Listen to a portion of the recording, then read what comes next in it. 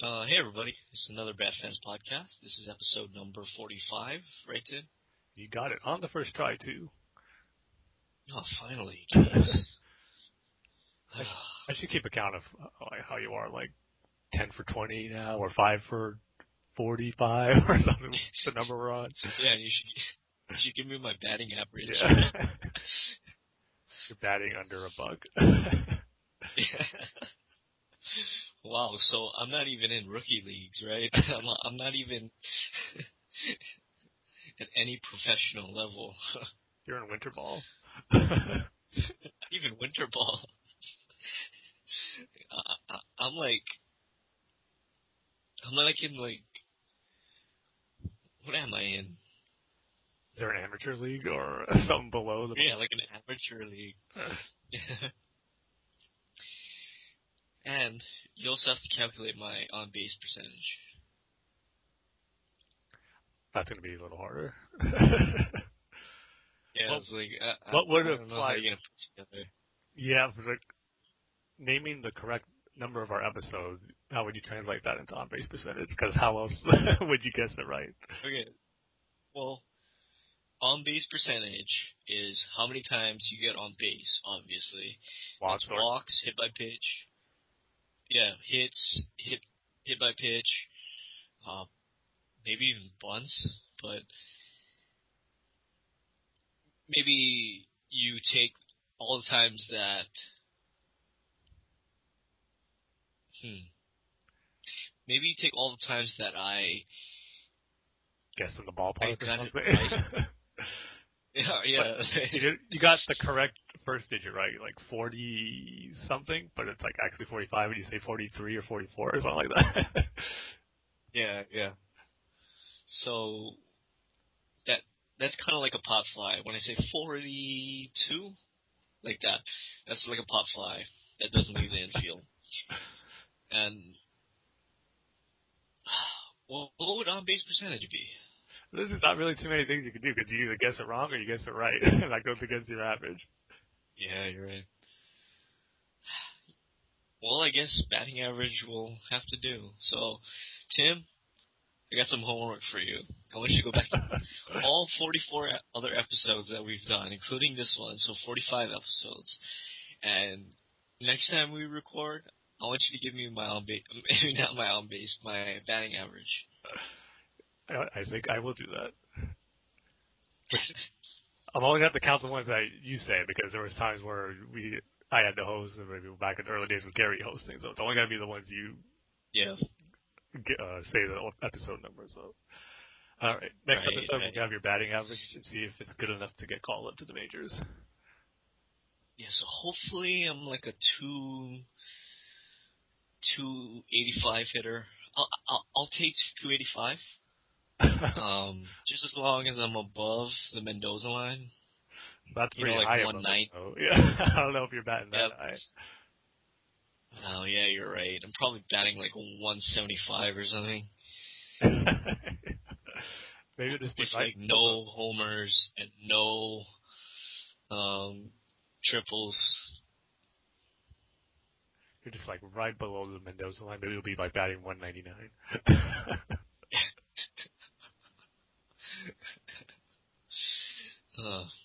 Yeah, I probably am. Probably gonna just I'm just gonna be like a minor leaguer for the rest of my life, or the rest of my career. Yeah, you're gonna never get to the big leagues of podcasting, which I really don't know what that is, but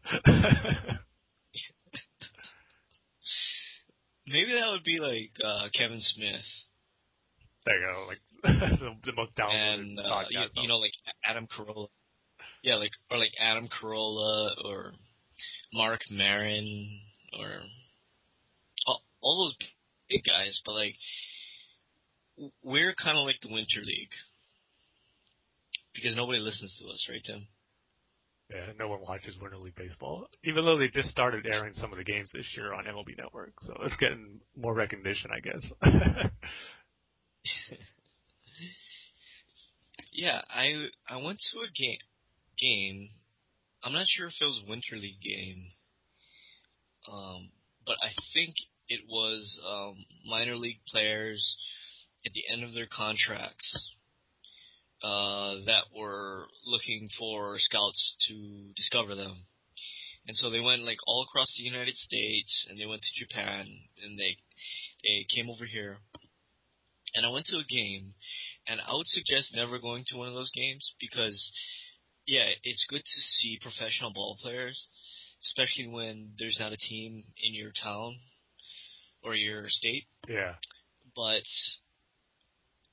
don't ever go to a baseball game with big league ball players and you're sitting behind home plate, or like 7 or 8 feet. I mean, 7 or 8 rows of behind home plate, without a foul ball net, Oh no. because you have to dodge so fast. It's not even funny, and it's pretty scary. So I just ended up leaving because I don't want to get beamed in the face and then end up dying. Yeah, it's not worth it for one of those games. Maybe if at a big league park and a ball comes at you and it's from a real famous player, your favorite player, and you go all out to get it, and you get hurt. It'll probably be worth it. Yeah, there was what I think it was an A's game. What happened was somebody hit a foul ball, but like the net is like 3 separate pieces. Yeah. It just so happened like this lady was sitting behind the scene between the 2 nets, and somebody hit a foul ball, and it went straight through the 2 nets and hit her in the face. Ugh. You gotta tell me that's a nightmare. Yeah, I can imagine. I always say you got to be prepared when you're in those good seats. Yeah, definitely. But anyways, Tim, stop distracting me with baseball. This isn't the baseball podcast. I know. I got to keep working on that. I say it every time. I always distract you with something. It's either Star Yeah, Wars, no. baseball. I'll find something else later to distract you on, though, tonight. I guarantee it. Yeah, unfortunately. But I learned something very, very interesting today. My cousin, she lives in Egypt, Mm-hmm. and she has a husband and they had a kid, and the kid is super into Star Wars. It's just there's Nice. no Star Wars in Egypt, and so every time he comes to America, he has to constantly stockpile up, Legos and action figures and all that kind of stuff, right? So he can take it back to Egypt. But what I didn't know was, Egypt, they do get, um, new movies when they come out, in the U.S., but they only get them in 3D. If it's a 3D or 2D picture. What? They only get 3D. Man, that's And lame. the movie theaters, they don't supply 3D glasses. So What? you either gotta buy your own, which you can't find there, or you gotta buy one off Amazon, or just look at blurry picture for 2 hours. Man, I know. Man, how's that even worth it? Yeah, it's like, man, I mean, I can't imagine going to see, like Man of Steel or something, and I can just make it out. It's really blurry, but I can just make it out. They should It's call like, it the old name Clark went by in Smallville, the Blur. That's what it would be without your 3D glasses. blur. But Tim, why don't you give us a feature topic for this episode? Yeah, so last time, or not last time, but 2 episodes ago, we were talking about all the Man of Steel rumors going on. But now, one of those rumors actually pretty much came true, and Wonder Woman is going to be in the Man of Steel sequel, Batman vs. Superman. Or is it going to be called Trinity now? Maybe Justice League? I don't know. But one thing's for sure, they got to give us a title quick so we can know what to call this movie. Because I was not sure if it's still going to be called Batman vs. Superman anymore now that Wonder Woman's got cast. So, yeah, going to give our thoughts on what we think of Wonder Woman actually being in it and what we think of the actress playing her, Gal Gadot. So, Dane, what was your reaction when you found out Wonder Woman was going to be in the Man of Steel sequel or Batman vs Superman, etc.? Honestly, I was excited. Because, and I've said this before, but we know Batman, we know Superman, we've seen them on screen, we've seen them on TV. But Wonder Woman is that wild card. They can do literally anything with her. They can pull from, her entire backstory. They can cherry pick what they want to do with her. And it'll be the first time we see her on or in a movie. And, in a different sort of interpretation. Yeah, we had the TV show back in the 70s or 80s? 70s, yeah. 70s. But I don't know. To me, that series is so far removed from who Wonder Woman is. I mean, there's no depth to the character, and Wonder Woman is just one of those characters, just like Batman and Superman, that her history and the whole point of her character went so deep that I don't think that a TV show, even an episodic TV show, could do that. No, yeah, she needs a movie, without question. Yeah, she needs a movie, and she needs to be in it in a big way. She can't just be, the one scene after the credits in a Marvel movie where, oh my God, there's Wonder Woman. Wonder Woman's going to be in the next movie. She has to be there in a big, bad way. Not bad as in, oh my God, this characterization is terrible. Yeah. I know what you meant. In a good way. So, yeah, I'm super excited that Wonder Woman's going to be in this movie because, they have this huge catalog of stories and characterizations of Wonder Woman. And if they can cherry pick her background, just like Christopher Nolan did with Batman, it's just going to be awesome, and I'm so excited to see what they do with her. Yeah, I was excited for it too. I mean, there was those rumors going around before, and it kind of looked like she was going to be in it, but just the fact that to finally officially know that Wonder Woman is going to be on the big screen for the first time is pretty cool. And yeah, I would say it probably would be cooler if she's getting her own movie, but if this is what we have to get, or this is what she has to be in order for her to get her own movie later on, I think it's still pretty good. I mean, to have her in a Batman Superman movie, if done right, is going to be really cool.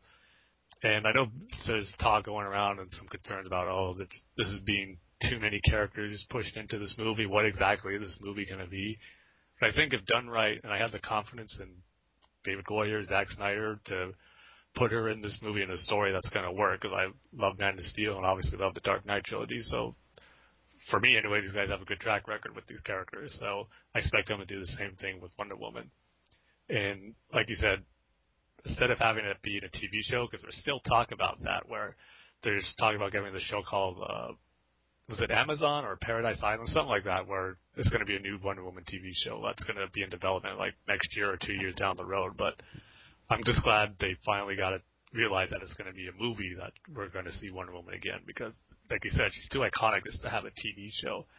And the 70s one is so long ago. I mean, she needs to be seen by a general audience in a movie. So just the fact that she's finally getting one, yeah, I'm excited like you. So maybe, I don't know if I'm too concerned. Like I said, I'm really not concerned about having too many characters in there, but I should say curious as far as how she's going to fit into the overall story.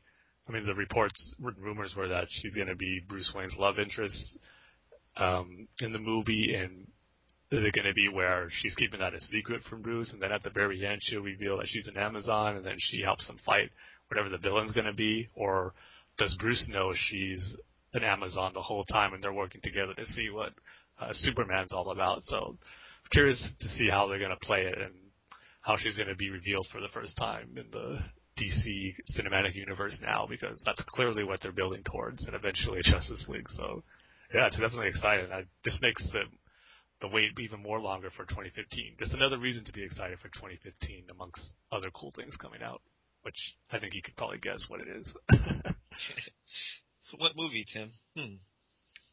Jurassic Park 4, of course. Or Oh Jurassic World. yeah, Jurassic World. I really want to see that movie. I really do. I'm definitely going to see it, yeah. Yeah. But there's I another mean, movie in December coming out that might catch my interest. I'm not sure yet. are they making another Twilight movie? There you go, yes. Oh yes, my favorite series. I mean, this whole Batman thing, I just make it up. I'm really, really a huge Twilight fan. So you have a secret Twilight podcast that you haven't told me about yet? Oh yeah. I augment my voice to make it higher pitch, so I sound like a girl. So you'll never find it. Well, I will say you do a pretty good job of faking being a Batman fan. Yeah. I mean, I know all these comics, these TV shows. You gotta cover all your bases on this. I mean, if you're really gonna live in a closet, you gotta cover all of your bases. You can't just, be like, oh yeah, Dark Knight was a good movie. But Tim, here's what I propose. I propose that we do.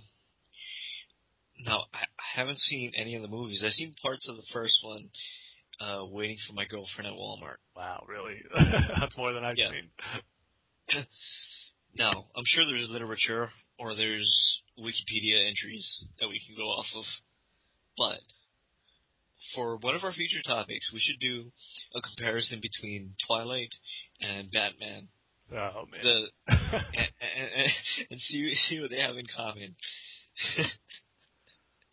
Well, the only thing I can think of right off the bat is that Batman has had some vampire stories.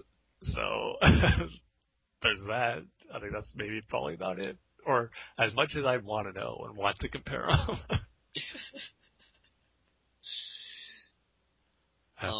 But let's not get on a Twilight tangent or discussion, please. Yeah, it's probably for the better. Yes. But what did you think of the actress Gal Gadot who's been cast as Wonder Woman? Because as usual, the internet's gone crazy and there's a lot of complaining about it. And I don't know why I'm so surprised by this, but I am. I guess I expect more from the comic book fan community about this, but they've been like this all the time, so I don't know why I'm surprised. But what's your take on it? Now look, I mean, I haven't seen her in anything.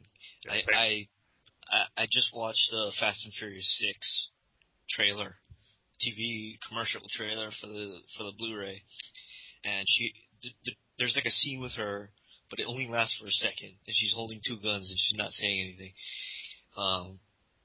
So I haven't really seen her in anything. You and I, Tim, we went over her Wikipedia page. She apparently beats out a lot of actresses for roles, and she did it again for Wonder Woman. So she must be a good actress. She has to be a good actress if she's beating out all these other actresses for roles. Yeah, sure, they're lesser movies, like the Fast and Furious movies, and was that other movie Date Night, or possibly. whatever? I mean, the only one, like you said, the only one she's really known for that I know her of is Fast and the Furious, even though I haven't seen any of those movies, but when she got cast as Wonder Woman, that's the reference everyone gave, is Fast and the Furious, Fast and Furious. Yeah, but there's a reason why they casted her, and I'm not complaining. I kind of didn't think that she had the Wonder Woman look, when it was first announced, but as soon as that first fan-made picture of her, I guess a picture of her, just random picture of her with the Wonder Woman outfit on, that's what sold me. And I'm sure she's going to be good. I mean, she can't be any worse than Katie Holmes, right? Yeah, I hope not. Batman Begins. So, I'm just excited, to see her and to see Wonder Woman on the big screen finally. Yeah, I'm right there with you. I mean, she doesn't look exactly like Wonder Woman in the comics, and maybe there's other actresses who look like it more. Like I always thought Jamie Alexander, who was rumored to be up for the role, kind of looked more like Wonder Woman, especially in some of the armor she wore in Thor. She just had that Wonder Woman look. I don't think she looks bad or has a bad look for her either. I could probably definitely see her as Wonder Woman. So, but like you said, Zack Snyder had to cast her for a reason. I mean, she must have impressed him in some way. And of course, in the press release, he says all that out. She's going to bring like a magical quality to the character that's going to be perfect. So he saw something. And I guess the Fast and the Furious is pretty much the only thing we have to base her acting performances on. But that character, whoever she played in those movies, is probably not going to be too much like how Wonder Woman is going to be in this movie. They're probably going to be two drastically different performances. So if you're just basing it off those movies, that's probably not a good way to judge her acting performances because I think it's going to be totally different. So, Right. yes, overall, like I'm excited like you are. I mean, I'm one of those people who doesn't really have casting choices that I prefer. Like, oh, I wanted this person to get it, or I really hope this person gets it beforehand. I always usually just wait and see who gets cast and then give my general reaction once it's announced.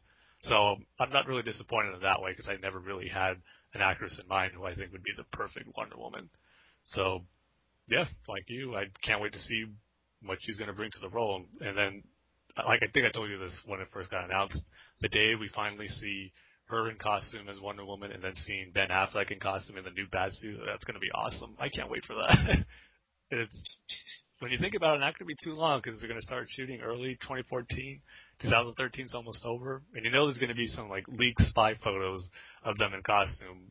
Maybe Warner Brothers will be smart, like they did in Dark Knight Rises, and release like stills of the characters in costume beforehand, because they knowing that their leaked photos are going to come out anyway. So maybe they'll do something like that. But I just can't wait to see them in costume.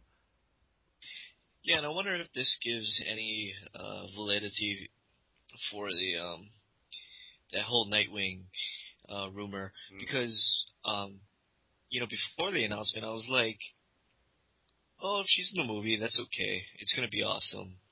But if she's not in the movie, I can live without it. But I wonder if Wonder Woman gives any kind of credibility to the Nightwing rumor. I will say this.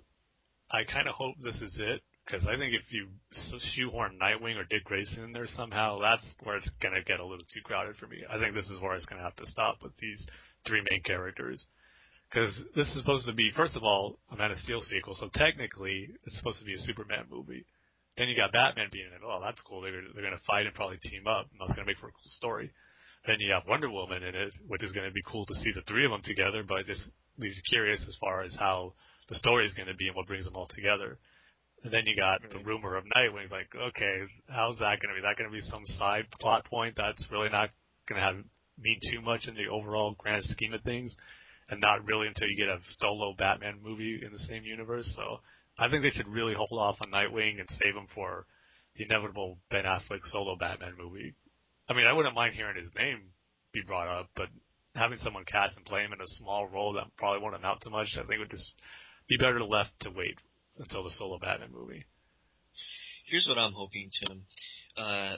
There's been, I'm not sure if it's confirmed or whatever, but as of right now, December 11th, 2013, that guy, what's his name? Jason Momoa. Yeah. He's supposedly trying out for a role. So here's what I think who I think he's gonna play, or at least I'm holding out hope he's gonna play. Plastic Man. Because you have these three heavy hitters: Batman, Superman, Wonder Woman, and you kind of need, some comic relief, some a lesser character, Even though Jason Momoa doesn't look anything like Plastic Man. I was going to say, have you seen this guy? How well built he is? He's Hercules, man. I mean, not Hercules. Conan, yeah. Oh, man, that would be the ultimate unsuspecting casting announcement ever. No, but in all seriousness, I don't know how you feel about that whole Jason Momoa thing, but if he's in the movie, I think he's not going to be a superhero and he's not going to be a villain, a big villain. He's going to be like that guy from Stargate, back when The Dark Knight Rises, or before The Dark Knight Rises came out. You remember that was announced, and he was going to be a whatever, and everybody was excited for that. I think Jason Momoa Momoa is going to be one of those guys, like a big henchman kind of guy Have you for heard the main villain. Have you heard the rumor though that everyone thinks he's going to be? The Martian Manhunter? I actually haven't heard that. I've just been hearing Doomsday a lot, but because he's so big in size, maybe he'll be like the motion capture guy to play Doomsday, and then they'll make him CG later on. But yeah, but why would they get a named? Why would they get a named actor? I mean, because Jason Momoa has done the Conan thing. You know, he's done. Well, that's about it. Yeah, so he's not that well known. Game of Thrones. He's done Game of Thrones. Okay. So, well, I mean, I guess so, because I mean, you got Liam Neeson to play that lion in The Lion Witch and the Ward or whatever, that wardrobe movie. Yeah, the Narnia movie. Yeah, well, there's also that rumor too, and actually because I believe it was Variety that broke the news that Gal Gadot was cast as Wonder Woman, but in their story they actually put too that it's pretty much a safe bet that Flash is going to be in it as well. And that's what just gets to the whole thing. Okay, what is this movie really going to be? First, it is supposed to be Batman and Superman. Now Wonder Woman's in it. But they say Flash is in it. Is this going to be really Justice League? Which I'm kind of hoping for. This is obviously a built-up or a setup to the DC Cinematic Universe and eventual Justice League movie. But if they want to plant these seeds, one thing I'm kind of hoping for, if they want to show these characters at least, just maybe at the end, once the main movie's wrapped up, maybe someone says a comment like, oh, you thought you were the only superpowered being here, Clark, but there's others out there who are trying to do good and help people. And then we get like a montage of like maybe seeing Flash run around, maybe a shot of Aquaman, another Green Lantern, hopefully. And then it's kind of, that's the way to set up everything without giving them any lines or having them tie into the story anyway. But it just shows you that they're there and they're in this universe, and it's going to lead up to the Justice League movie. Maybe if they could even set it for an end credit sequence or something, but if they wanted to show these characters, that's really all I hope it is, just kind of showing the people in the audience visually of what they can expect in a Justice League movie, not a main part in the actual Batman versus Superman movie. Yeah, but I heard from a secret source that Jason Momoa is going to be playing Flash, but he's a girl. He's a girl Flash. Something we've never seen and something totally unexpected. So Jason Momoa, Flash, he's going to be Barbara Allen. Barbara Allen? Yeah, Barbara Allen or Walina West. Does that work? Walina? I don't know any girl. Wendy West. Wendy. Yeah, Wendy West. Wendy West. And it's going to be fun. Mark it down as confirmed. Well, I do have sources, Tim, close to the production. Of course. Doesn't everybody? I mean, yeah. How can you be someone talking about this stuff and not have a source? I mean, come on. But as for Flash, yeah, I'm with you. Like, I mean, you have Batman, Superman, and Wonder Woman, these storied characters, and then you're going to throw in Flash just for kicks at the end, or, after the credits. Yeah, that doesn't make too much sense, especially when you're introducing a character like Flash. I mean, he's not Batman, Superman, or Wonder Woman, but, he should have a grander entrance than, a 15-second clip at the end of the movie, or after the credits. He should maybe be in the next movie with Martian Manhunter and Green Lantern and, all of these other characters.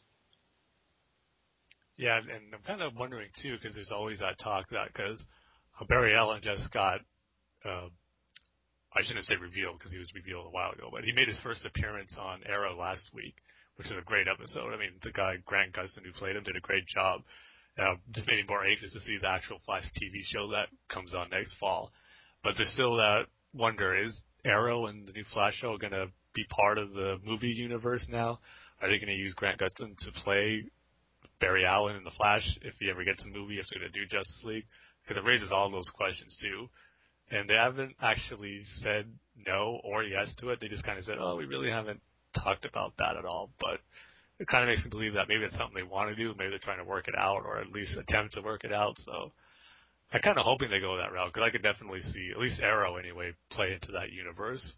So that's what gets me thinking too, because Warner Bros. Is always that type too, who doesn't want to put two different actors of the same character on movie or TV, because that's what held Batman up for being in Smallville and other stuff, because they think people would get confused. So if they still think that, and they really want a Flash movie or Flash to be in Justice League, they'll just use Grant Gustin, who is going to be in the TV show.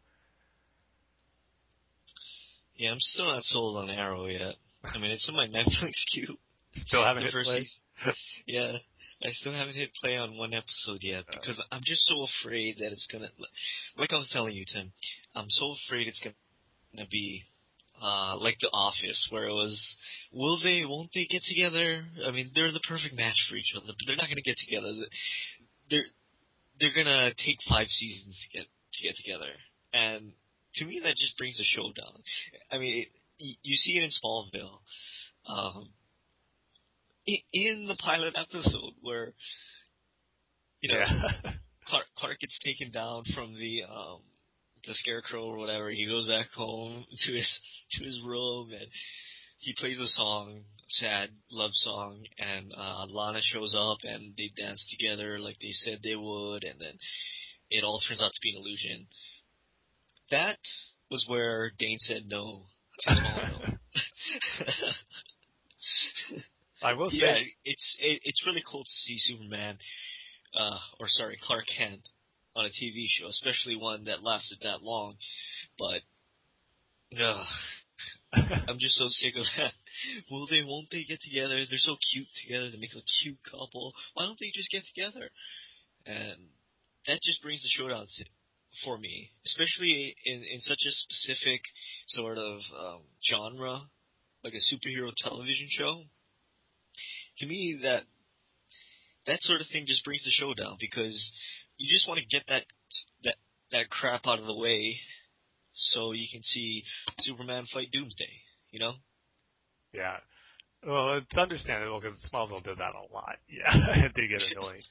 Arrow does a much better job of it, though. There's maybe a little bit of that going on in like the early episodes and a little bit through season 1, but not on the same level as Smallville. There's a lot bigger things going on for him to worry about, who his girlfriend's going to be for the next season or whatever. So, I mean, at least it's not a CW show, but it doesn't have a little of that, so there is, but the rest of it's so much better. Well done. Yeah, it's funny. It's like, oh man, Lex Luthor is building a neutron bomb, but man, I just can't get over Lana. It's like, but Lex Luthor's building a bomb that's going to blow up the entire world.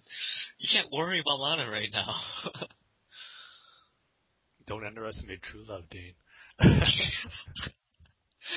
Oh yeah, that's right. I'm a huge fan of Twilight, so I understand. That's just part of my cover for my Twilight channel. Nice save.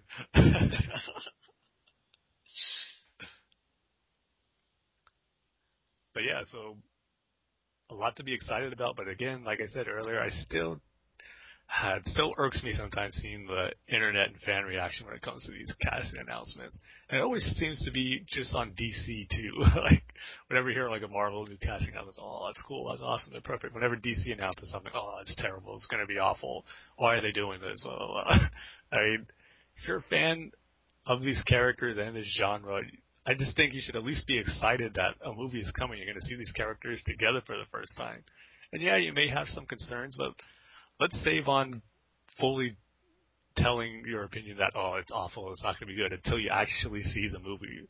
That's kind of what gets me. I mean, I just wish people would be more excited about it, to seeing these great characters on the screen for the first time, and then just wait and see how it turns out. Maybe you won't like it, which that's fine, and maybe you'll love it. Just kind of hold off until you actually see it. I wish we get more of that on the internet instead of, oh, this is awful, terrible, not going to see it, she's awful.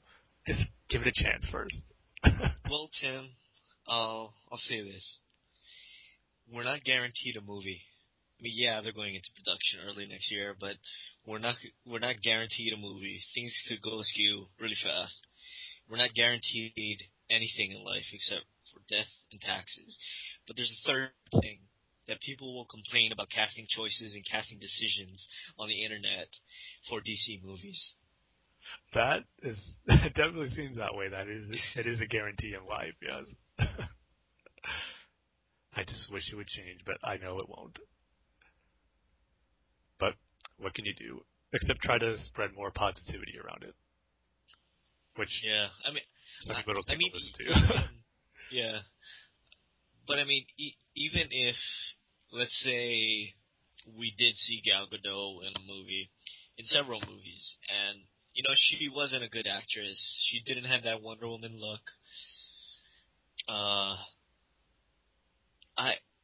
I don't think I would be so mad that I would type out a long post on on some forum about why she's the wrong casting choice, or I wouldn't waste a second of my time writing on Twitter why she's a bad choice, or complaining on this podcast why she's a bad choice. You know, it's just, I don't know, these people are just so sensitive about, you know, who they want to be cast. Like let's say you wanted Natalie Portman cast. You really wanted her cast for some reason, and Gal Gadot gets cast, right? You're gonna be mad for some dumb reason, even though you had no choice on who would get cast, right? And you haven't even seen it yet. So that's what gets me. I mean, you don't know. I mean, like, that example we always give, Heath Ledger. Remember all the hate that got, and then this turned into a legendary performance, so you just never know with these casting choices. I will admit, though, that I did doubt Christian Bale as Bruce. I did doubt it. Yeah, and then I saw the movie. Before, right? Yeah, that was like the one thing I loved. That's the first second I heard it, and I was, oh, that's awesome. Yeah. It's just like Bruce Wayne. But Heath Ledger, yeah, I was one of those skeptics, unfortunately. I hate to say it, but so Heath Ledger. Yeah. I can't pretend I was one of those, oh, I always knew he was going to do a great job. He was a great actor. No. But, you know, speaking of the Joker, you know Mark Hamill plays, or he puts on a British accent for the voice of the Joker. British accent? I don't hear a British accent. Yeah, it's kind of a British accent. Troy Baker also does it in Arkham Origins. Just a little bit. I don't know, I don't hear it. Really, you don't? No. Oh. Maybe it's just me, but just hear me out. Like, I've never imagined Joker as a British person. I mean, that kind of changes everything that Scott Snyder is doing with, or did with the Zero Year, and you know, with not Grant Morrison, Alan Moore did with The Killing Joke, and everything that's come before that, because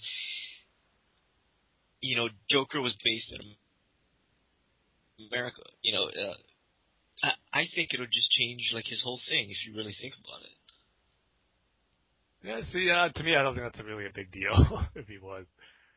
I mean, on the last episode, Terrence and Rob were talking about the UK influence on Batman and all the different creators, the storyline, the characters they had. But for me, yeah, the Joker was somewhat British. I don't see how it would change his character that much, really. I mean, he'd still be a crazy psychopath who just happened to come from another country. Okay, fine. Screw you, too. But that's just me. So yeah, I think it's safe to say we're both excited and happy with Wonder Woman being in the Man of Steel sequel, Batman vs Superman, and that Gal Gadot was gonna play the part. So we're anxiously waiting to see how it all turns out. Yep. Definitely. And pretty soon we'll just be able to say, oh, it's just a year away now that we're almost in 2014. I know, I hate this freaking waiting. Yeah. I hate it. You know, this 2015, and, you know, I mean, especially, like, during the middle of the year, and it's like, yeah. This year is never going to be over, and I got a whole another year, plus a couple of months, to wait for this movie, especially the Star Wars movie. It's like, I just want to see it. I just want to see what they do. Year. I know, so I got to wait 2 years for for a movie, but it's coming soon, Tim. It's coming soon. It'll go by fast. I will say, too, that 2014 is looking pretty good for movies because even when last week when this announcement got made about Wonder Woman, that was like tons of great announcements and it's a great week for comic book movies and TV shows. You got the announcement of Wonder Woman, the Amazing Spider-Man 2 trailer came out, which I think looks awesome. I can't wait for that. And later that week we got the announcement that X-Men Apocalypse is coming out in 2016, which Apocalypse has been one of my favorite X-Men villains, and to see him brought to life in live action, I just really curious to see how he's going to look because he has the potential to be really awesome. And then, like I said before, Barry Allen made his debut on Arrow, so just a great week for superheroes last week for movies and TV shows. This week's been a little slow, nothing too big or crazy to announce. I think that only one was that rumor you mentioned was the guy who played Conan. Yeah. But anyway. Yeah. But anyway. Oh, did you have... We shall play the waiting game. Yeah. I'm going to be depressed until my butt is in an actual theater watching Batman vs. Superman or Star Wars or even Jurassic World. Yeah, they're all in that year, so you got nothing to look forward to in 2014, it sounds like. At least I got stuff. Yeah, 2014 is just going to be a depressed year for me. I'm just going to be down and be like, hey, everybody, this is the Bat Fans Podcast. Still waiting for 2015. But you will have Star Wars Rebels to watch on the TV show. Oh, yeah, you're right. But, Jurassic World, I really want to see what they're going to do with that. Me too, I am curious. Yeah, I mean, is it literally a Jurassic World? I know, it has to be called that for a reason. Yeah. But, I gotta play the waiting game, unfortunately. At least in 2014 we'll get trailers for all these movies, so that'll help speed things along. That we can watch over and over and over. Yep. But anyway. Yes, another thing we have to look forward to in 2014 as far as TV shows is that Gotham TV show, which is going to star Commissioner Gordon as the main character. Oh, yeah, you're right. But we did get some news regarding some other casting announcements about this late last week, where there's been like a casting call that went out for 10-year-old boys for series regulars, and that can pretty much mean only one thing, really, that they're looking for a young Bruce Wayne to be in the show as a regular. Now, I'm kind of mixed on this. I don't know. How does anybody presume that? I mean, it makes sense. It makes sense, but like, why would you just automatically think that? Like, come on, who else are they going to use? Why would they have a 10-year-old boy if it's not Bruce Wayne? It's Bullock. Stupid. They're casting for Bullock. That's what everyone wants to see, is young years of Detective Bullock, to see how he became the detective we all know and love. Or even a young Gordon, Commissioner Gordon. Or James Jr. Or Babs. You know what? Babs isn't a girl anymore. That's interesting now that you said that, James Jr. That makes sense, actually. I don't know. That never popped into my head when I read this, but... Well, Tim, I kind of heard that from a confidential source, so I would appreciate it if you didn't spread that. I apologize. But anyway, I believe in the story it does actually name Bruce Wayne in it. So I don't think it was speculation. I think it did say Bruce Wayne. Right. But that James Gordon Jr. thing is interesting. But anyway. Yeah, but Bruce Wayne, when he is going to be in it, I'm kind of mixed on it because I don't see him as a regular. I really don't see how that's going to work. I mean, if he's in the first episode, yeah, I could totally see that working. That's going to be awesome, where Gordon's first case is the Wayne murders and he interacts with a young Bruce. But how much really could a 10-year-old Bruce be in a show that's supposed to be about Jim Gordon? Is he going to be like his kind of sidekick who helps him out on the side some way? I really kind of don't want to see too much of that. No, no way, because I don't want that whole thing where it's like, you have this detective guy, this tough, hard detective guy, and then, his lovable partner, 10-year-old Bruce Wayne, who helps out with crimes and solves crimes. But yeah, I'm with you. I don't see how they could use a young Bruce Wayne to their advantage in a show like that, especially when it's supposed to be about, Batman villain or the early versions of Batman villains, and hopefully like murders and bank robberies and all that kind of stuff. I just don't see how they could use him in any way, except for, like you said, the Wayne's getting murdered. Yeah, maybe. I said maybe too many times there. Maybe they're just going to use him as a main character for the first season, or like maybe the main plot thread for the whole season is Gordon investigating the Wayne murders, and he does have to visit Bruce from time to time, and that's why he's going to be technically a series regular, but won't be in every single episode. And maybe once the first season is done, they'll kind of go on to something else, and he won't be in it as much. Yeah, but why would Gordon need to keep on visiting him? To catch Joe Chill?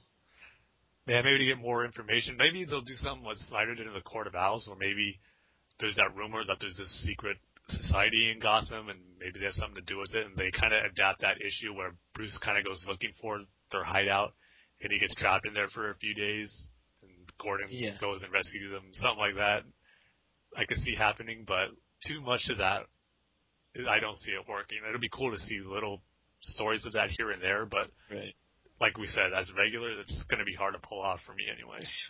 Or what they could do is like, you know how in the Clone Wars, there's Anakin, Ahsoka, and Obi-Wan, and they have a big, overarching 3-part story, and then, like the next arc is something that has nothing to do with the 3 main characters, or even the Jedi Council.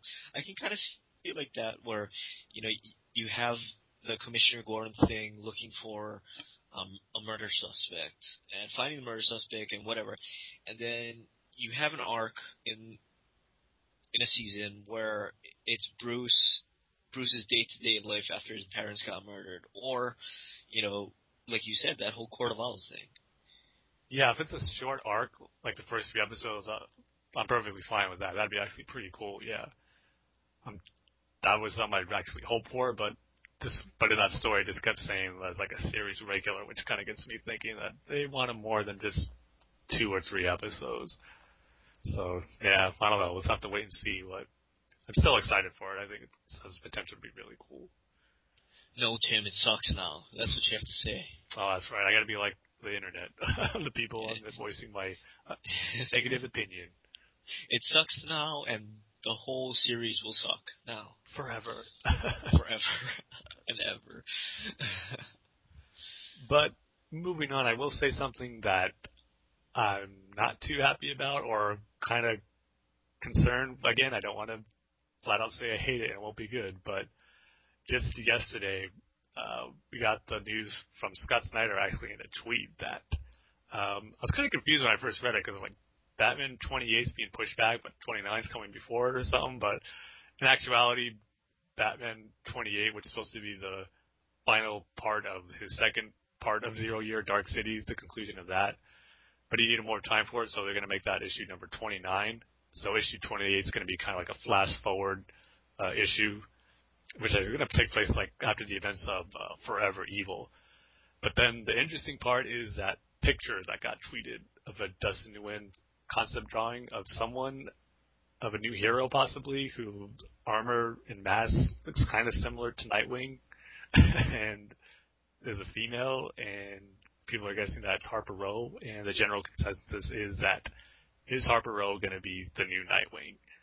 Which, I don't know. Really, Tim? You don't like Harper Row? No, I do, but I have more of a problem with Dick not being Nightwing anymore. That's the problem I have.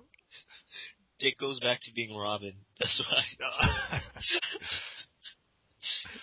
Yeah, I highly doubt that. And I have to say, I mean, this is just concept drawings. I'm not too crazy about her design either.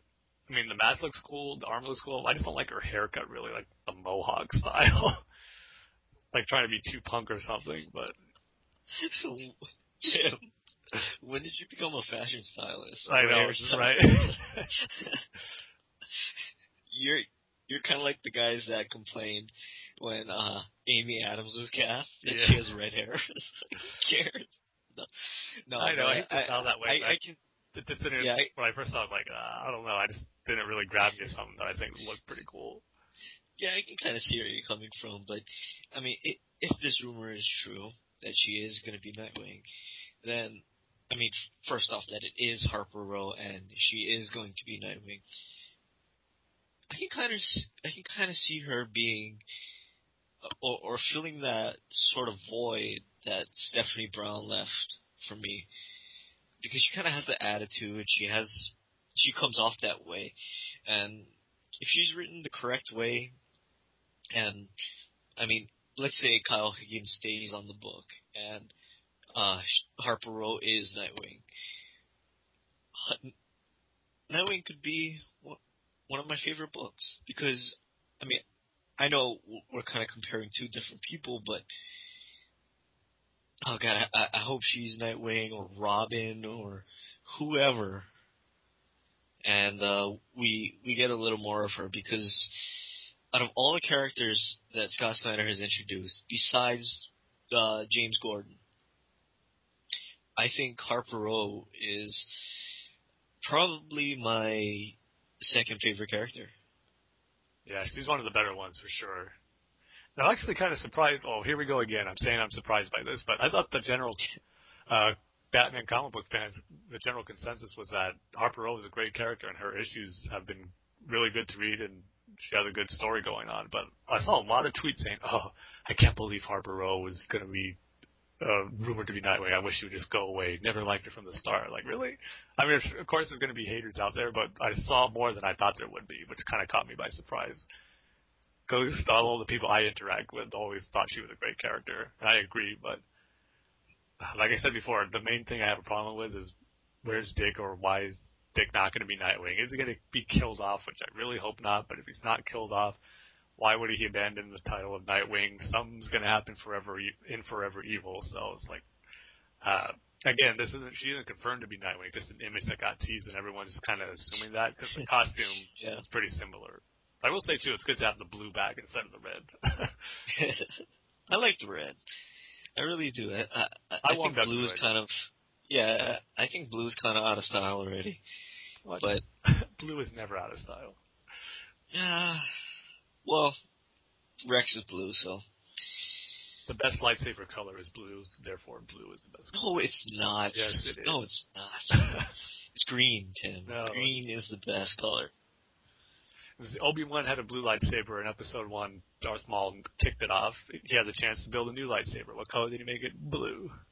He didn't make it green. It's because he has no creativity. See, Luke had some creativity. It's like, I could go with the blue, but I want to be original, even though I'm the only Jedi. I want to go with green. I was actually worried when Episode 2 came out, because I knew Obi-Wan actually had a new lightsaber. And, like, one of the first images I saw was an image where he had a green lightsaber. Like, oh, no, he's going to have a green one. No, he has to have blue. He had it in Episode 1. He has it in Episode 4. He has to have it be blue throughout his whole Jedi career. But thankfully, he had it blue all the way through Attack of the Clones, so I was happy. But that was a legitimate concern I had.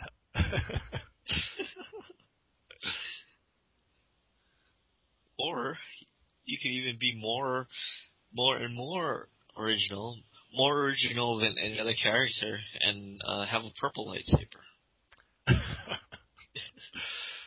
There's only one Jedi in the galaxy who has that, and I don't think he's going to share his crystal for it. He's not going to tell us where he got it. Just cut it in half. I mean, you don't need the whole crystal, do you? Well, the crystals are pretty small anyway. Just, use the Force to cut it. Use another lightsaber to cut it with the Force. Those kyber crystals are very rare and valuable. Yes, they are, Tim. Unless you know the location of the planet Ilum, which is where the Jedis go to get their kyber crystals and build their lightsabers. I know where the planet Ilum is. Then are you going to go get it? Go and get some crystals? If you do, bring me back a blue one. No. The coolest lightsaber, in my opinion, has to be either Count Dooku's or Savage's or Darth Maul slash Pre Vizsla's ancient lightsaber. Yeah, that is a cool one, the Darksaber. Yeah. Those look cool. Yeah. But still, Obi-Wan's Episode 1 lightsaber is the best. Case closed. No, Tim. I mean, Dooku has the curved handle. How can you go wrong with that? He's the only Jedi with a curved handle. Yeah. I mean, not Jedi, but Sith.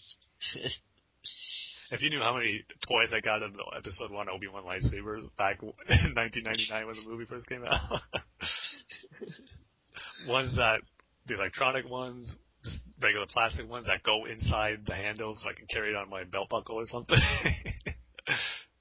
I think I had 5 different versions of his lightsaber. My God, Tim. You truly are an Obi-Wan fan. So yeah, we got all of this because I was happy Harper Row was going to have a blue outfit as Nightwing, if this is true. But watch, she's going to go back to red. Or no, she'll be green now. or even better, like hot pink. She won't blend into darkness too well with a hot pink. Yes, she will. And she'll be easily spotted by criminals if she's trying to sneak up on. No, she won't. Just cover the hot pink. Then what purpose does it serve if you can't show it off? So she looks cool. She could be original. But she has to cover it and hide it so she can not be seen. What's the point? Well, sorry, Tim, but Batman had a big yellow symbol on his chest for like 20 years. Well, his cape can cover that sometimes when he needs to sneak around. Okay, so Harper Row carries around a cape, a big cape, and she covers herself. What if that's the cape color is the hot pink? No, it's not. It's black.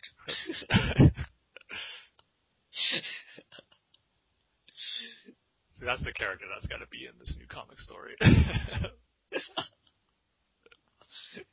And she has a purple lightsaber for no apparent reason. Yeah, they have that technology in Harper Row's Nightwing. Well, she does look like in that concept drawing a big old gun, which I don't see how that's going to work with Batman. I mean, if she's planning on teaming up with him at all, I was going to go with that. Maybe it's just a bat grapple, like a really big one, like a rifle style bat grapple. Maybe. It's collapsible, you know. You can make it into a small little square. And when you need it, you just pull it out, and you're set. It's a lot of work for just a grapple. Trying to escape somewhere, just to put it all together. Or if you're falling. Yeah, you'll hit the ground before the time it's ready. But anyway. So yeah, I'm just more worried about Dick Grayson's fate than I am Harper Row taking over the mantle of Nightwing. So we'll see where it goes. Here's what happens. I got it from confidential source again. The same one who told you about your other scoop? Yep. Here's what's going to happen to Dick. Dick is going to survive this whole forever evil thing. And he's going to propose to Barbara. But Barbara's going to say no even though she still loves him. And it's going to be on again, off again, or will they, won't they get together. Love relationship for like the next 7 years.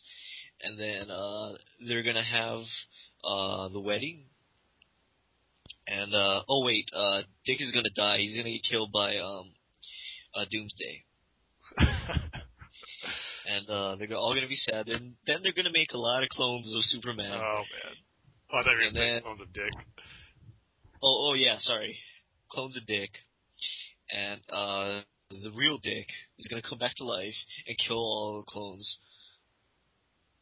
How does that sound? Sounds like you got a great year-long event coming up. I don't think you'll make it through the will they, won't they relationship between Dick and Barbara. Yeah. But it was funny. I was reading something about Superman getting married. You know, like everybody knows, obviously the Superman sales were in the toilet back when the death of Superman happened. That's why they did it, right? Pretty much.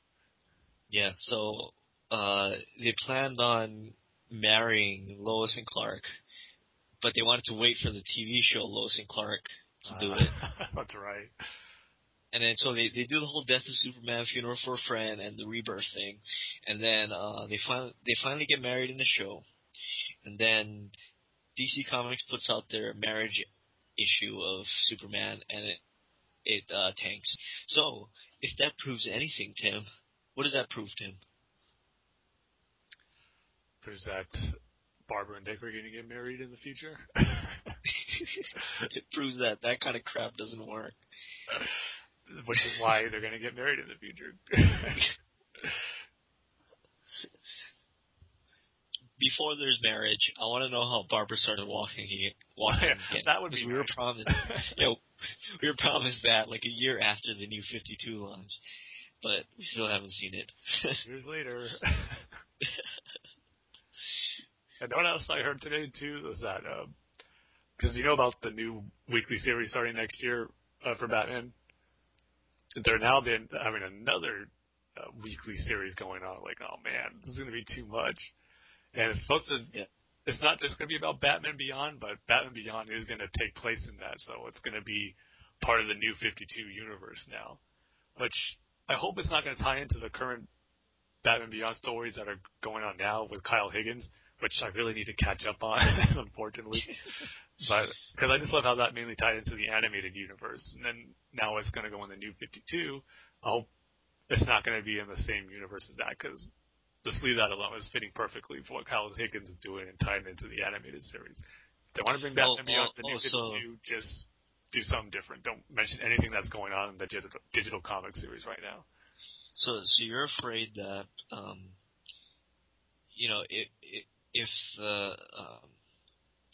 the Batman Beyond is part of the New 52, it's going to have to conform to the New 52 continuity's code. Exactly, and yeah. It won't be so close to the animated series, which you want, and it'll be more, I don't know, disfigured. Yeah, there'll be I'm afraid there'll be too many contradictions with each other, where Kyle Higgins wants to base it more off on animated series storylines, but yet this new thing is going to be based on the New 52 stuff. So I just worried that it's going to be a lot more contradictions and good storylines that we're going to get. So I'm just hoping it doesn't. Yeah, and that's the fear I had with Batwoman. Because Batwoman, when J.H. Williams and Hayden Blackman were on that book, it was like totally separate from the New 52 Batman universe. And, if her name wasn't Batwoman, it could have been a totally different character. And I guess now with this new writer, what they're doing is they're trying to get Batwoman closer to the Batman universe. And it just... Well, that's the book we don't talk about anymore. We don't announce any news for it or anything. So I was gonna say, if you happen to read the latest issue with the new writers at all, or if you just didn't want to attempt it because Hayden Blackman's run is over, and let's just leave it at that, and that would be closed with that last issue that they did. Yeah, for me, Batwoman ended on issue 24, 25. So, yeah. That book doesn't exist to me anymore. I shall not mention it. But that new... Yes. That's the one way to get yourself kicked off the show if you mention Batwoman. Now I know. But that new weekly series is going to be called Future's End, or the New 52 Future's End. It has some good writers attached to it, Jeff Lemire and Brian Azzarello, who, kind of like you were saying with the early Batwoman stuff, how that was its own thing. What Brian Azzarello is doing with his Wonder Woman series is pretty much like that, and it's been awesome. Probably one of the better New 52 titles out there, because it's just its own thing. You really don't hear any mentions of any other superheroes. It's just Wonder Woman focusing on her story, which, again, that Batman Beyond is still going to be. Is it that good, though? I mean, I've been hearing a lot. I've been hearing a lot about it. It's a lot of it has to do with the Greek mythology stuff and the Greek gods and how Wonder Woman ties to that, which is making for some cool stories. And like I said, it's just great that it's focusing on that and none of the other stuff that's going on in DC. Like, you wouldn't even know she's part of the Justice League or that she's in a relationship with Superman or anything. It's all very self-contained. Oh, that's good. Yeah. You know what? I'm gonna pick that book up. It's highly recommended, yes. Oh, you've read it? Yeah, it's like I said, one of the few 52 titles I've stuck with since issue number 1. And it's good throughout the entire run? Yeah, pretty much. It's a really long arc. I mean, there's different endpoints Oh, to good. the arcs, but like what was established in issue number 1 is still going on right now. Yeah, that's how Batwoman was. I mean, they took they took 22 issues to tell the story that they began in issue 1, and you know, in that format, that gives you enough time to let your story breathe and to let your story sit, rather than, you know, just having it flash at people's eyes, and you know, people don't retain it. And you know, with the longer format, it just gives your story more time to breathe, more time for you to tell that story, and for your readers to connect with that story. So I'm just a huge fan of that sort of long storytelling, you know, and it sounds like that's what Wonder Woman is. It's long format storytelling that takes its time to tell each and every step of the story, right? Yeah, it's exactly like that. But like you said, it makes for a better story because you don't have to worry about all these tie-ins, and when there's a big event going on, it has to have the tie-in issue. Wonder Woman has none of that. I mean, during the Zero or the Zero issue stuff, they told about kind of her early event. Like one issue told about her training as it early in her life as an Amazon. That was cool, but again, it ties into the main story that was going on there too, so it all fit together perfectly. That's good. So you recommended to me Wonder Woman, and I will recommend to you Batwoman. Yes. Because you've been trying for that, or you've been saying that for a while now, though. Yeah. I still only read issue 1. That's okay. Some things are just too awesome for you, Tim. I guess. I'm not cool enough for it. Anyway.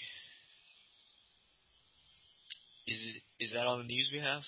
Yeah, that's about it. All right.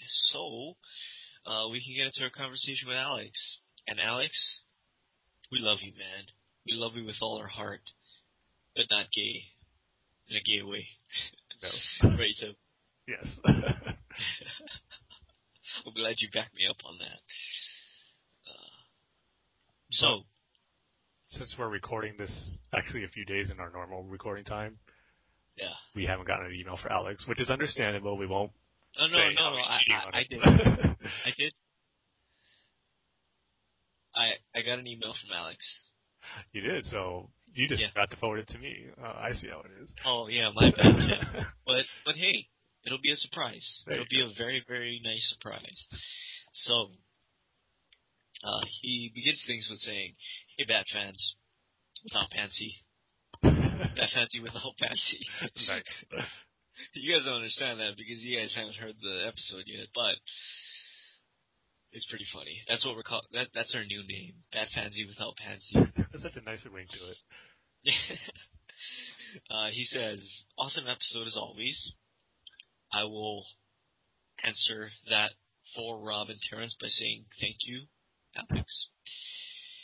Very interesting topic as well. The only thing I know about Doctor Who is there's some guy named David Tennant, and yep, that's it.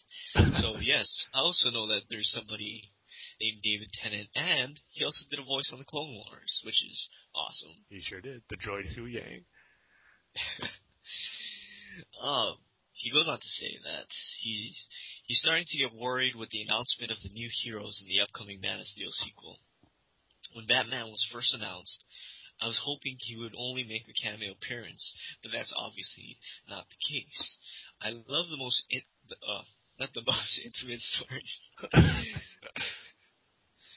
I love the more intimate stories, and as much as I love Batman, I wish Superman would get a movie where he and his universe can develop more first. So, what do you think about that, Tim? Yeah, I definitely understand that. I was kind of hoping for the same thing too, but at the same time, I still can't help but not be excited for having Batman and Superman in a movie, and now Wonder Woman, like we talked about. But I definitely get that worry or complaint about it, how Superman had an awesome first movie, Man of Steel, but now he won't get a second sequel on his own, which is a little disappointing. But again, I'm still super excited for what we're going to get pretty soon. Right. But he has a couple questions for us, like he always does, Tim. I don't know how he comes up with these things. He's like a question machine. He should be like the host of Late Night. He could just, I mean, especially when you're interviewing somebody crappy, like just some flavor of the week that has nothing to say. Uh-huh. It's like, oh yeah, I love my new project. It's called this and this. I play a Russian arms dealer, and yada yada yada. You know, it's like, oh, okay. But I guess I'm not Alex seeing that or following your career. but Alex would still have good questions for him. Yes, he would. But his questions for us, Tim, is what is your favorite Batman universe series outside of Batman and Detective Comics? I've just started reading issues of the Uncollected Legends of the Dark Knight from the 90s, and I'm in heaven. He's in heaven, Tim. That must be a really great series. I've gotten a few of those, but not too much. Back in, like you said, in the 90s. Hopefully heaven has some good ice cream. But you'd think it would. Yeah, I mean, it's heaven. But he says, I'm shocked at how dark the stories are. It's like an R-rated Batman, the animated series. Anyways, right now I'm going to go with the new Teen Titans series because of Dick Grayson's involvement. It's tough choosing. I think the Red Robin series deserved more credit. It was my favorite thing to come out of Morrison's run.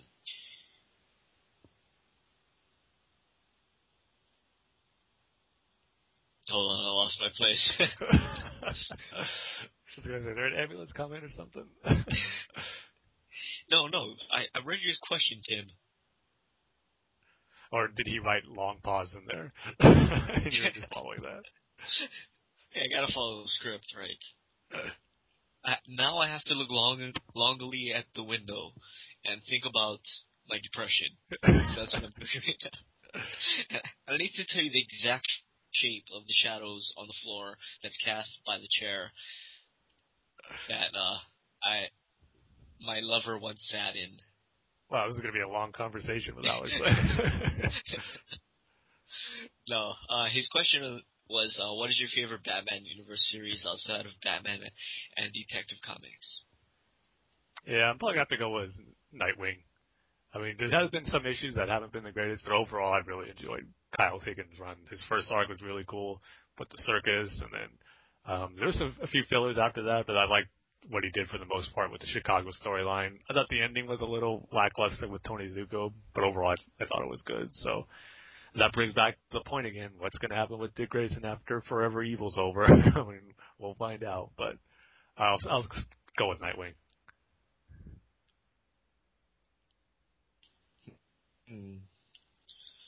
I'm gonna say, besides Batwoman, of course, I'm gonna say, and Brian Q. Miller's Batgirl, because those are my two favorite. Besides those two, I'm probably gonna say Streets of Gotham. I really like the first 11 issues of that series. I love Paul Dini, and I loved Dustin Nguyen's art, and to me that was one of the books that I look forward to every month, just like Batgirl was before the New 52. I love that book, even though as the end came, as the New 52 came, it kind of dropped off a bit of quality, and it wasn't so much Paul Dini. I love that series, and even the backups were great in that book. So, yeah, I'm probably going to pick Streets of Gotham. I would also say, too, I was between Nightwing and The Dark Knight, the New 52, but like I mentioned before, those early issues with Greg Hurwitz as Not Greg Hurwitz, he's the current writer. David Finch as the writer. Those are pretty rough, so that's why I went with Nightwing over the Dark. Rough, Tim. That was a plane crash. That's more accurate, yeah. And also, I'd probably say, like you, Alex, Red Robin. Yeah, sure. Not every story was a knockout favorite, but again, maybe it's nostalgia, even though it was only 2 years ago that we had that book. Yeah.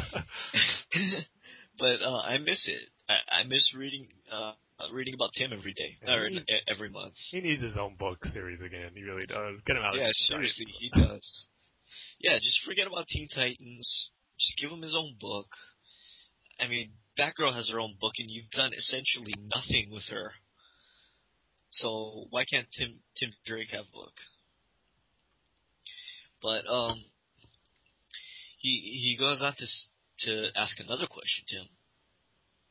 In fact, there's 3 questions. He says, "What's your pitch for the next Batman Universe crossover?" And you know what? My answer is really quick. Get me interested in it. Stop it with this. Stop it with this. I mean, yeah, sure. Court of Owls was good. I guess 0 Year is kind of good. The Joker one was good, even though Snyder's Batman was essentially the only good book during that crossover. I mean, everything else was pretty much filler. It was the same thing with the Court of Owls. So I think my pitch is going to be, Scott Snyder's going to hit a home run with it, with Batman.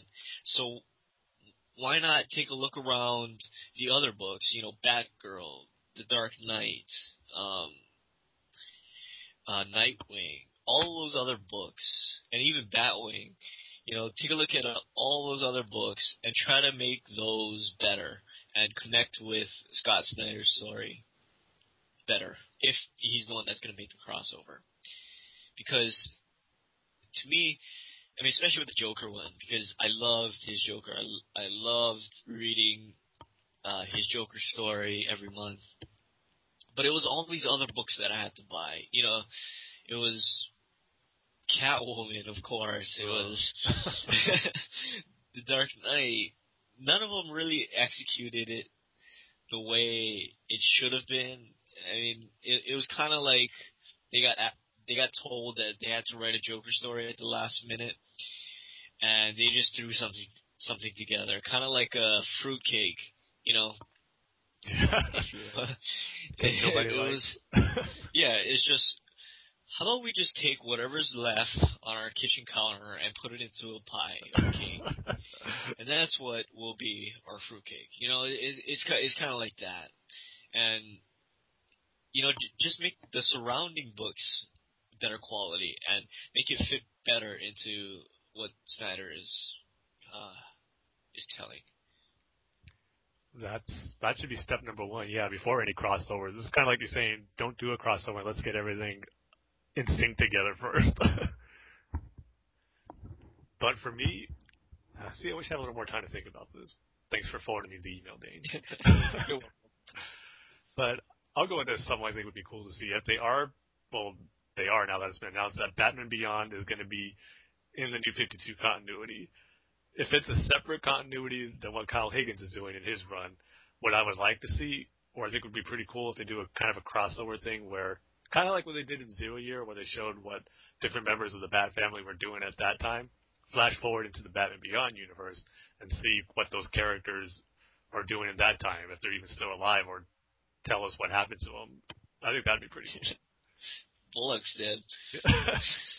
He probably had a heart attack. I don't think he'd have his own title. I just want to see one. I just want to see a Batman Beyond universe with Bullock in it.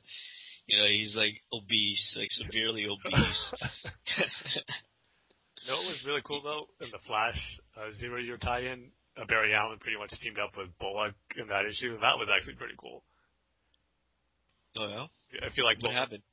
It was pretty much Barry Allen was there to help out, but he didn't know Gotham like Bullock and his partner did, and they're trying to uncover this person who's getting this new type of drug, and that's kind of making people pretty much burn up if they take it. They just catch on fire. Yeah.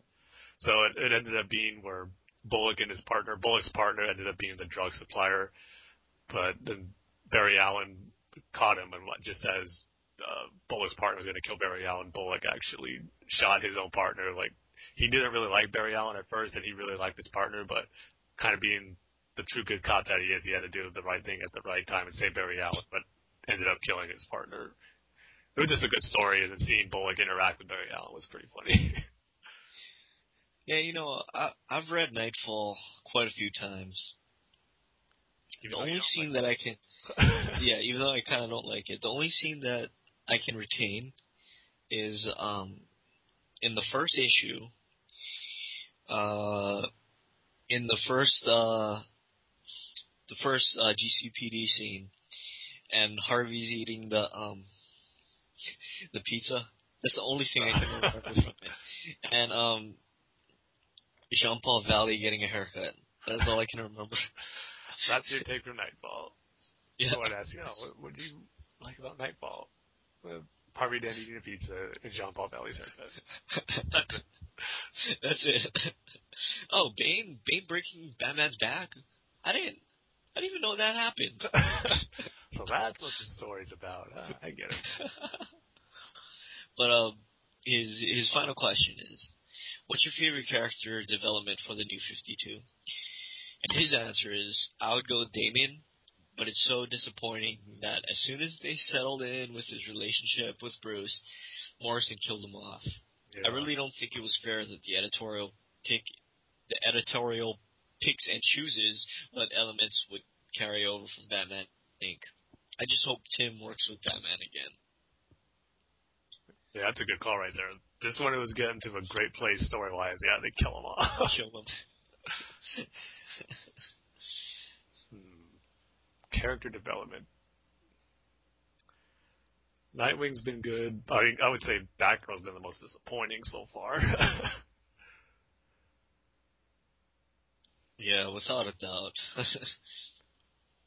And Catwoman. Oh, God. You don't even have to... You know what? No Batwoman talk, no Catwoman talk. Okay? There you go, yeah. For a good month, I forgot that book existed. How fortunate for you. I know. Does it have to be Batman? Because I got some other DC characters I could think of. Well, going back to Catwoman, it's like, I can't imagine, especially like a younger girl going into a comic shop and being like, oh man, I'm such a huge Catwoman fan. I've got like all of her clothes. I got all this Catwoman memorabilia. I got these statues. I got these action figures. I'm finally gonna go in and pick up my first issue of Catwoman. And she reads Anna Senti's Catwoman, and she falls out of love with the character like nothing. That'd be the greatest tragedy that could happen for a fan like that. That's just sad. That would be like us coming into Batman comics. Like, we love the movies, we love the action figures, we love the t-shirts, and we come in during David Finch's Dark Knight run. Yeah, but Anna Senti's Catwoman makes David Finch look like, Grant Morrison or Scott Snyder or something. No, it makes it look like freaking Moby Dick compared to Anna Senti's Catwoman. That was awful. It really was. Sometimes I'm curious just to pick it up, flip to see if it's still as bad. But like, yeah, it probably still is. No need. Why don't you read it in the store? Yeah, I don't want to spend that much time in there. But Anyway. Too many Batman characters aren't coming to mind. Like Nightwing and Bruce, of course, have been great, but I'm going to go with actually outside the Batman universe and go with Sinestro and Green Lantern. What Jeff Johns did with him at the start of the New 52 and even before that, and just where his whole arc ended. Jeff Johns' run, I thought he did a great job with it. That was one of my favorite moments of the New 52, what he does at the end of that story. Yeah. Don't want to sound like I'm crying, but I just got stuffed up real for a second right there. Sorry, I'll go with time alone. Do you need time alone, Tim? Yes. Do you need? Excuse me for a second. While Tim's crying, I'll give my character development thing. Hands down, and I don't like to sound like a broken record, but I know it's coming. It's Batwoman. But not over time, not over the 24, 25, 26 issues that they did, but the 1-0, was it the 1-0 issue that they did, because it essentially took Elegy, something that had been done, 4 years previous, and they put a new spin on it. And I don't know if you've read it, Alex, but if you know Batwoman's story, I would highly recommend you picking up Elegy. The 0 issue. If you've read Elegy, you have to pick up the 0 issue, because it's hard to explain. They bring you closer to Kate and to the Colonel and to all the characters, and they put a new spin on it.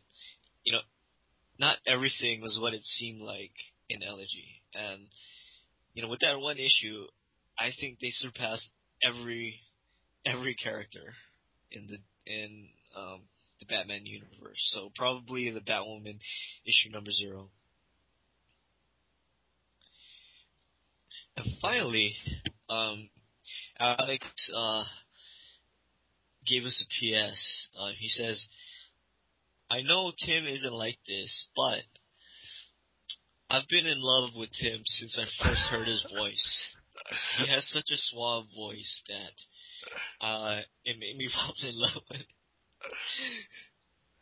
Yeah, Alex. I'm sure that's why you didn't send me the email, huh? Alex, you're turning a new leaf on us. No. Thank you, Alex, for your email.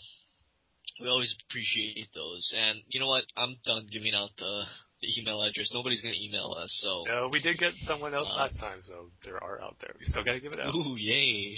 After 20 episodes with that email address, we finally got one person other than Alex. So Alex knows all of our email addresses, so batfans27@gmail.com. There. Nobody's going to email him. But Alex knows it, which is most important, because he always gives us good stuff to talk about. Plus, too, he, I don't know if you know this, Tim, but he's actually a velociraptor. Wow. You pulled one way out of there for that one. He was actually a velociraptor, Tim. I don't know if you knew that. How can I not know that? I'm ashamed of that. It's something I should have figured out on my own. You owe Alex an apology. So please give Alex an apology right now. Alex, you have my humble apologies. I didn't know you're a velociraptor. I'm terribly sorry. And you have to cry. Just cry at the end. I'm sorry. Forgive me. Oh, Tim. I love it when you cry. Because it happens so much, huh? Yeah. You're just a bundle of emotion. I'm a big softie.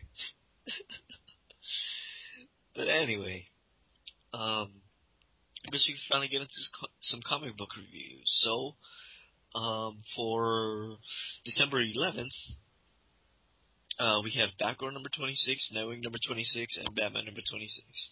And just remember, We're going to spoil the crap out of them. So, Alex, if you haven't read these yet, you're going to want to wait because Tim doesn't want you coming after him as a velociraptor and, chasing him through an industrial kitchen. Yes, and you hear what Alan Grant said about them. They eat you while you're alive. So I don't want that. How enlightening. They eat you while you're alive. So, we're going to spoil the crap out of this. So, if you haven't read the books, you might want to come back to this section later. And our rating scale for this episode is Alex Velociraptors that will eat Tim alive. I got to be careful. So, Tim, where do you want to start off at? Yeah, let's start with Batgirl number 26. And this the weakest of the three. Yeah, pretty much. But this is wrapping up the Wanted storyline, which I was really looking forward to, and it just ended up being okay, really. I mean, this issue picks up where, I believe issue 24 left off, because 25 was the zero-year tie-in, where pretty much all the villains Barbara went up against during her New 52 run, like Mirror, Grotesque, and Gretel, they are all teamed up and about to kill Commissioner Gordon under Nightfall's orders.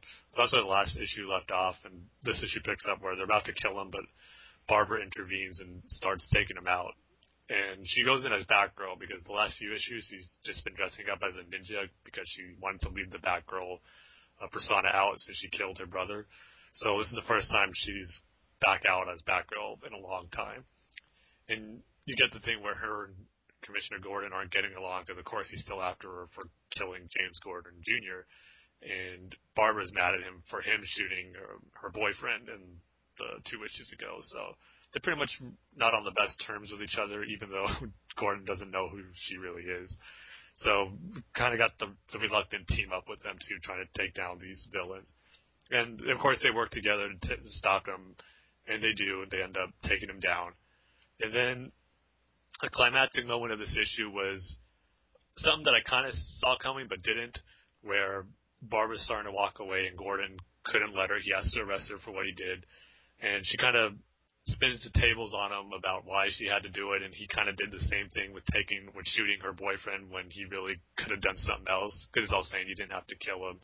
You crossed that line when I let you guys roam around the streets and you guys never killed, but when you killed my son, you crossed the line. I can't let that happen and all that stuff.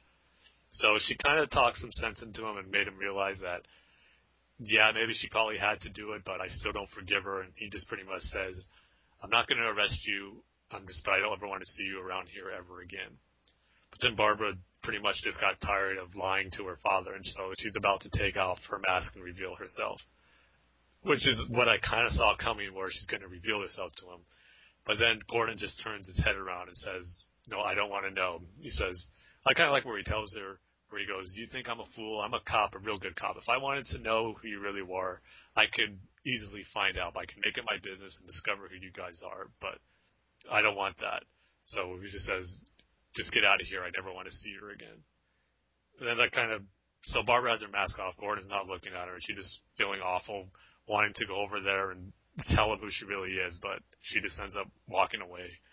And that's what I didn't see coming. I thought this was going to bring a new thing where Gordon's going to find out who she is, and it's going to just change their relationship big time in the upcoming Batgirl issues, but things are kind of where they were at the beginning.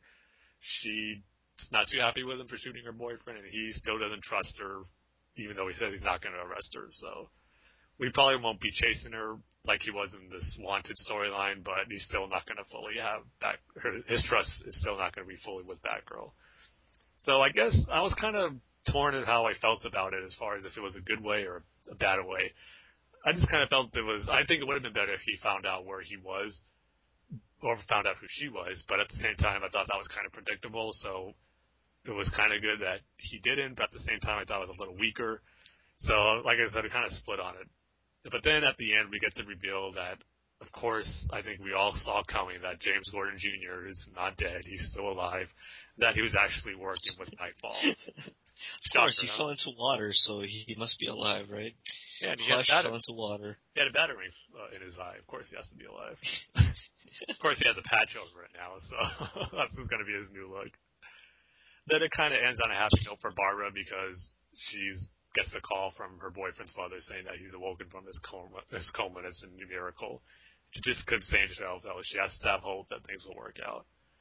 So it was just an okay ending to this storyline that I had high hopes for, and it didn't really deliver. I was kind of looking forward to a whole Gordon chasing down Batgirl like on the streets of Gotham, and if we didn't really get that. I was kind of hoping it to be something like in the Ahsoka arc where Anakin's end up chasing her, and you got those clones chasing her down, and she's innocent.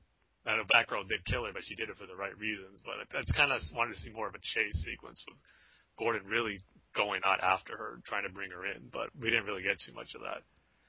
So the art was really good in this issue. They had some really cool silhouette shots of Batgirl in the shadows as she's taking down all these villains. So the art's really good in it, but overall, I just think this whole Wanda storyline was a letdown for me. So overall, I'm just going to go ahead and probably give it 2.5 out of 5 Alex Velociraptors that are going to eat me alive. That's still a lot of Velociraptors. Yeah, more than I would like. There's 2.5 too many. I mean, if I was reviewing an Anna Senti Catwoman, I'd be okay, because it'd probably be zeros. It'd probably be negative. Yeah. Alright, so Nightwing, what did you think about that one? Yeah, Nightwing, this actually kind of caught me by surprise, because I didn't remember the details for this one when reading the solicitations, and I was just kind of figuring, it'd be some type of tie-in to Forever Evil. That's kind of what I want to see, because Nightwing's fate is obviously a big question mark in that story, but this one pretty much had nothing to do with Forever Evil, and it just ended up being filler. But I actually kind of enjoyed it. The main plot of it is that there's this new chemical that's being developed for like medical vaccines and stuff. It's called cadmium carbonate, but it's being stolen at these different hospitals, and it's been happening at 3 hospitals. And on the 4th attempt, Dick finally confronts the thief. There's actually the character named Mimic, who made an appearance early on in the Chicago storyline. I believe it was in the first part of that. And so she's someone who, of course, can mimic people's moves and their looks. So she's pretty much has all Nightwing's moves down as she tries to escape from him on the rooftops, which is a pretty cool sequence. I always love Dick's banter. I mean, he's like the Spider-Man in the DC universe, really. I just love his quirks and his remarks that he has to the villains. And she ends up getting away, but he ends up shooting a battering at her backpack that she had the new formula in, or the medical, see, I already forgot the name of it, canium in her bag, and he's able to recover that as he knocks that off of her. But then part of the stuff I liked about it is seeing how Dick's situation and life in Chicago was at, because he goes back to his house in the morning, tries to go into his room through a window, but it's locked. He's like, okay, how'd that happen? And it ends up his roommate, she's locked it because she wants to keep the heat in and keep the electric bill down. So he's doing all this stuff that kind of makes his life in Nightwing not what he's used to. She's like cleaning up after him, where there's these books he's trying to read, but she takes him off the couch where he left him and loses his place, and she's closing windows on him to make his transition to Nightwing to Dick Grayson easier. So I just like seeing his different lifestyle now in Chicago that he has to deal with as being Nightwing and Dick Grayson. So it was some funny stuff. But the main surprise at the end of the issue was Dick confronts this villain Mimic who's actually going by the name Marionette in this issue, is what she tells him. He tries to stop another theft from her. And as he confronts her, they have a fight, but then it ends up on the very last page, the person she's working for is none other than the Mad Hatter, which I didn't see coming. It's like, oh, okay, cool. I like what Greg Hurwitz did with him in his run, and he obviously got out of jail pretty quickly from that story because he's back. And I guess his Marionette/Mimic is working for him because he calls her his new favorite Alice. So there's that angle to it. Of course, she has blonde hair and she looks like an Alice. So definitely caught my interest now that the Mad Hatter's in it. I want to see where the storyline goes with. Hopefully, it's not going to be the same thing that we got with Greg Hurwitz, where he just obsessed with finding Alice, and then this new formula, he's going to use it to kill a bunch of people in Gotham City. I just hope it's more than that. So while I was expecting a Forever Evil story, this one actually surprised me, even though it was just filler. I enjoyed it. So I'm going to go ahead and give it 3 out of 5 Alex Velociraptors that are going to eat me alive. And it's getting scary because the number's getting higher with each comic. Wow, for a filler issue. Yeah, I was surprised. Like, when I opened the first page, it's like, oh, okay, this isn't going to be with Forever Evil. But then, yeah, it was enjoyable. That's good. But what about, or what did you think about Batman? The one everybody's been waiting for. Yes, Batman number 26. Now, my last review for 25, me and Rob were kind of iffy on that one. While it was good, not bad, it just didn't have the same punch that the previous zero-year issues had, especially issue number 24, which was amazing. And this one, I felt was kind of on the same page as issue number 25. Not the greatest part of Zero Year, and not the greatest issue that Scott Snyder has done. The last issue left off with a cliffhanger where we saw Lucius Fox actually injecting Bruce with that formula that Dr. Death has been killing people with this makes your bones implode and just disfigures your bones and comes out of your body. But it turns out Lucius actually didn't do that on Bruce on purpose. It was actually a vaccine for him not to be infected by that. We kind of knew, of course, that Lucius wasn't going to betray Bruce, but it still makes you think of that last issue. Why is he doing that? But the first few pages of this issue I love because the panels are like movie film, and you see Bruce at the theater having popcorn, watching The Mask of Zorro, but then it quickly turns into Bruce hallucinating from the vaccine that Lucius Fox gave him. So I thought that was a cool intro for it, but I just kind of wished we'd get more to that than this Bruce hallucinating. But Bruce is able to save Lucius Fox and, for the moment, stop Dr. Death with the help of James Gordon, who shot him away right before he was about to crush Bruce's skull. So the next few moments was Bruce in the hospital with Alfred. But before that, there was a small section that what looks to be Bruce doing some training, which is like in this containment ball, which is like one of those things where you probably stay in and meditate, and probably not to try to go crazy, maybe where you see visions, stuff like that. But we'll see where that leads into the story later on. But Bruce has a confrontation with Gordon in this one, which I was really curious and looking forward to seeing, because in issue 25, we found out that Bruce doesn't trust Gordon for some reason.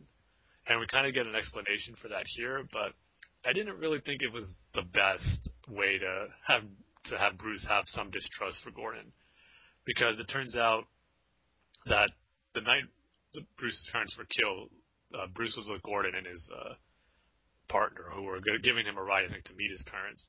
And Bruce was at that time a little kid, of course, and he's thinking Gordon and his partner are great cops. They're helping people. They're stopping by different locations at the cities, different stores. And Bruce asked them, "Why are you guys stopping all the time?"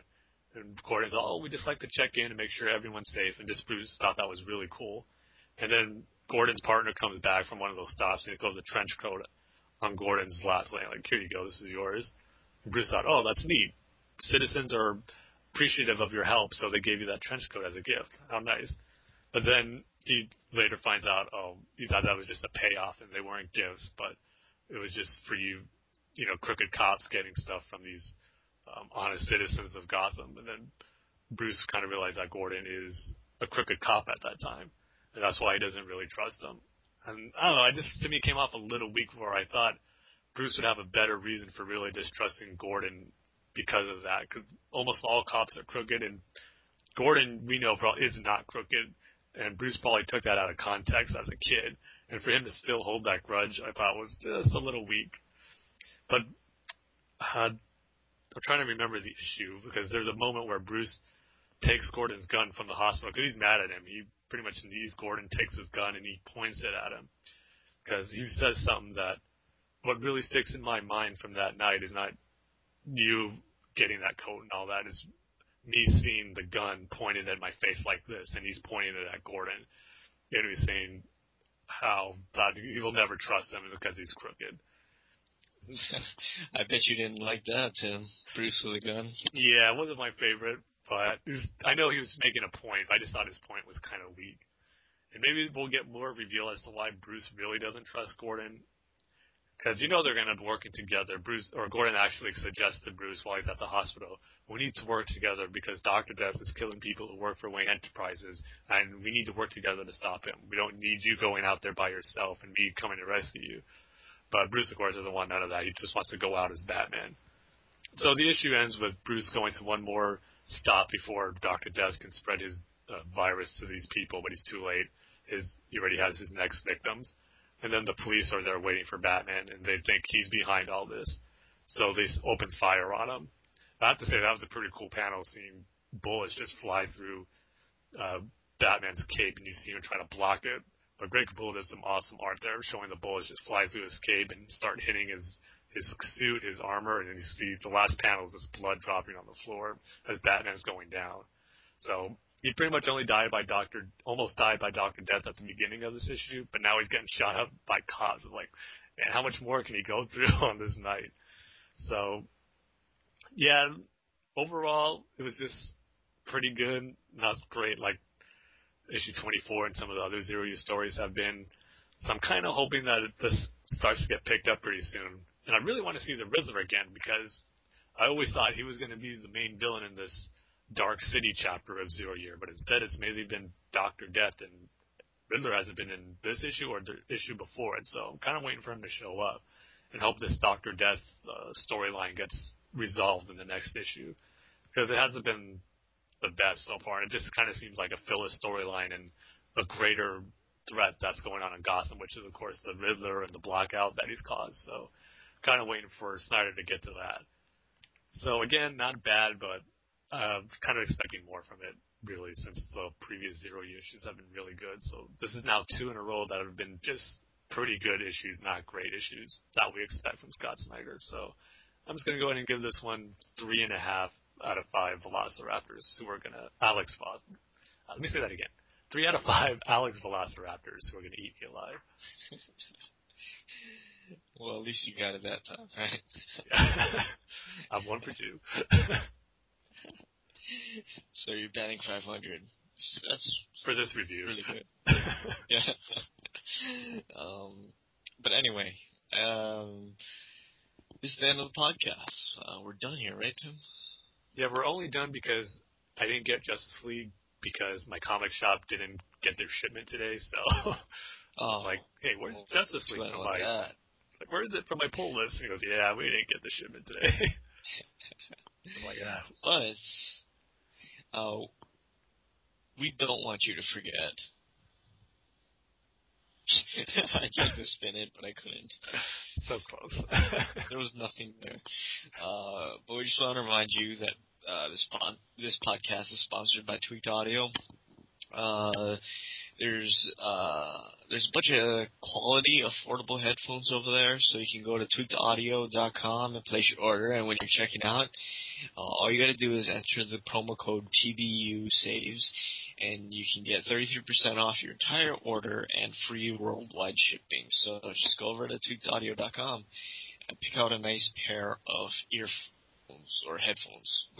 What is the right terminology for those? I always call them headphones. That's how I've always called them, and I always will. Even though they're the ones that go inside of your ear? Yeah, maybe they are technically supposed to be called earphones, but I still call them headphones. Oh.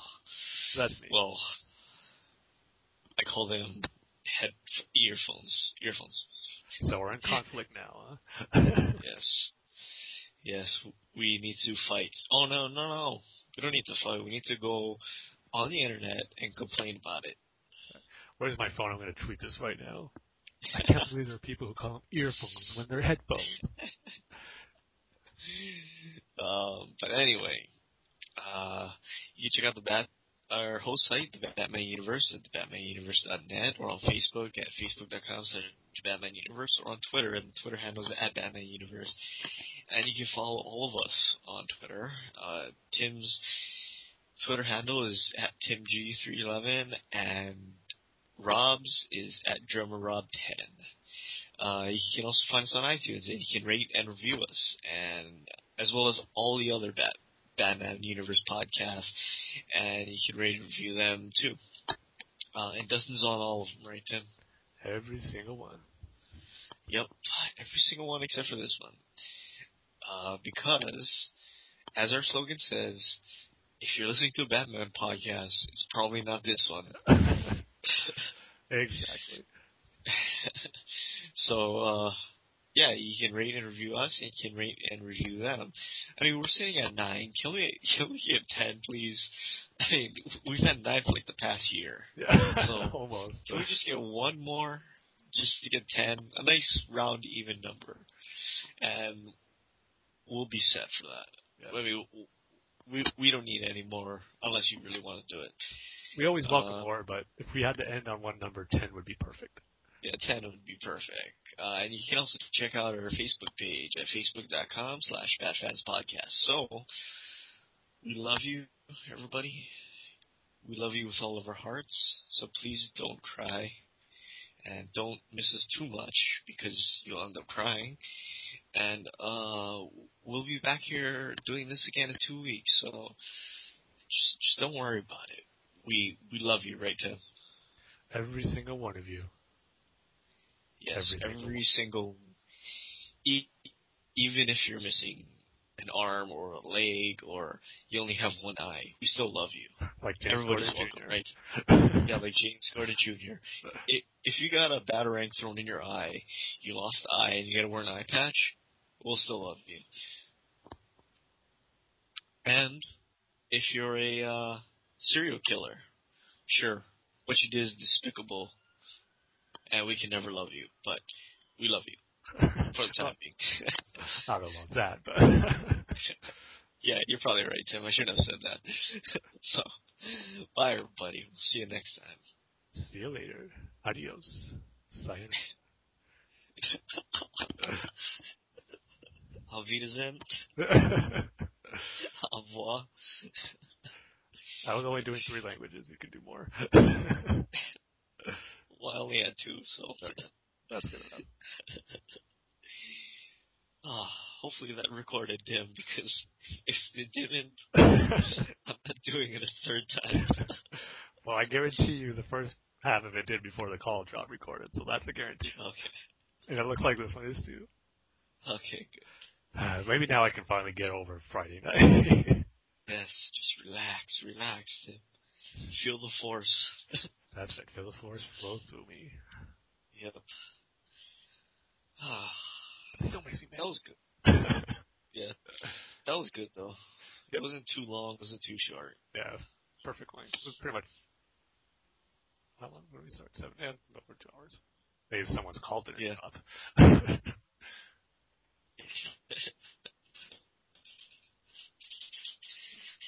Every hour and 30 minutes it drops for some reason.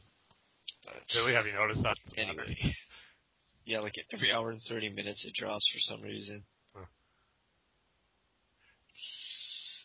But, yeah, like I said, let's hold off on guests. I did promise Cross, so okay. Cross is going to be on this year. So let's give it till like February, March, to have guests on if there's anybody that wants to come on, if you know anybody, or if Rob knows anybody. Yeah. We'll see if Gary responds back. I doubt it. I mean, he stood us up last time, so it's like... He sent me a Facebook post saying, hey, you guys, where'd your links to? I want to catch up on some of your newer episodes. I guess maybe he listened to some, then he sent that email today. And then nothing. But oh well. Yeah. We'll get there. All right, Tim. All right. I'll talk to you in about 10 to 20 minutes with a dumb question. I'm counting on it. I'm expecting some more baseball or trade discussions we'll be talking about.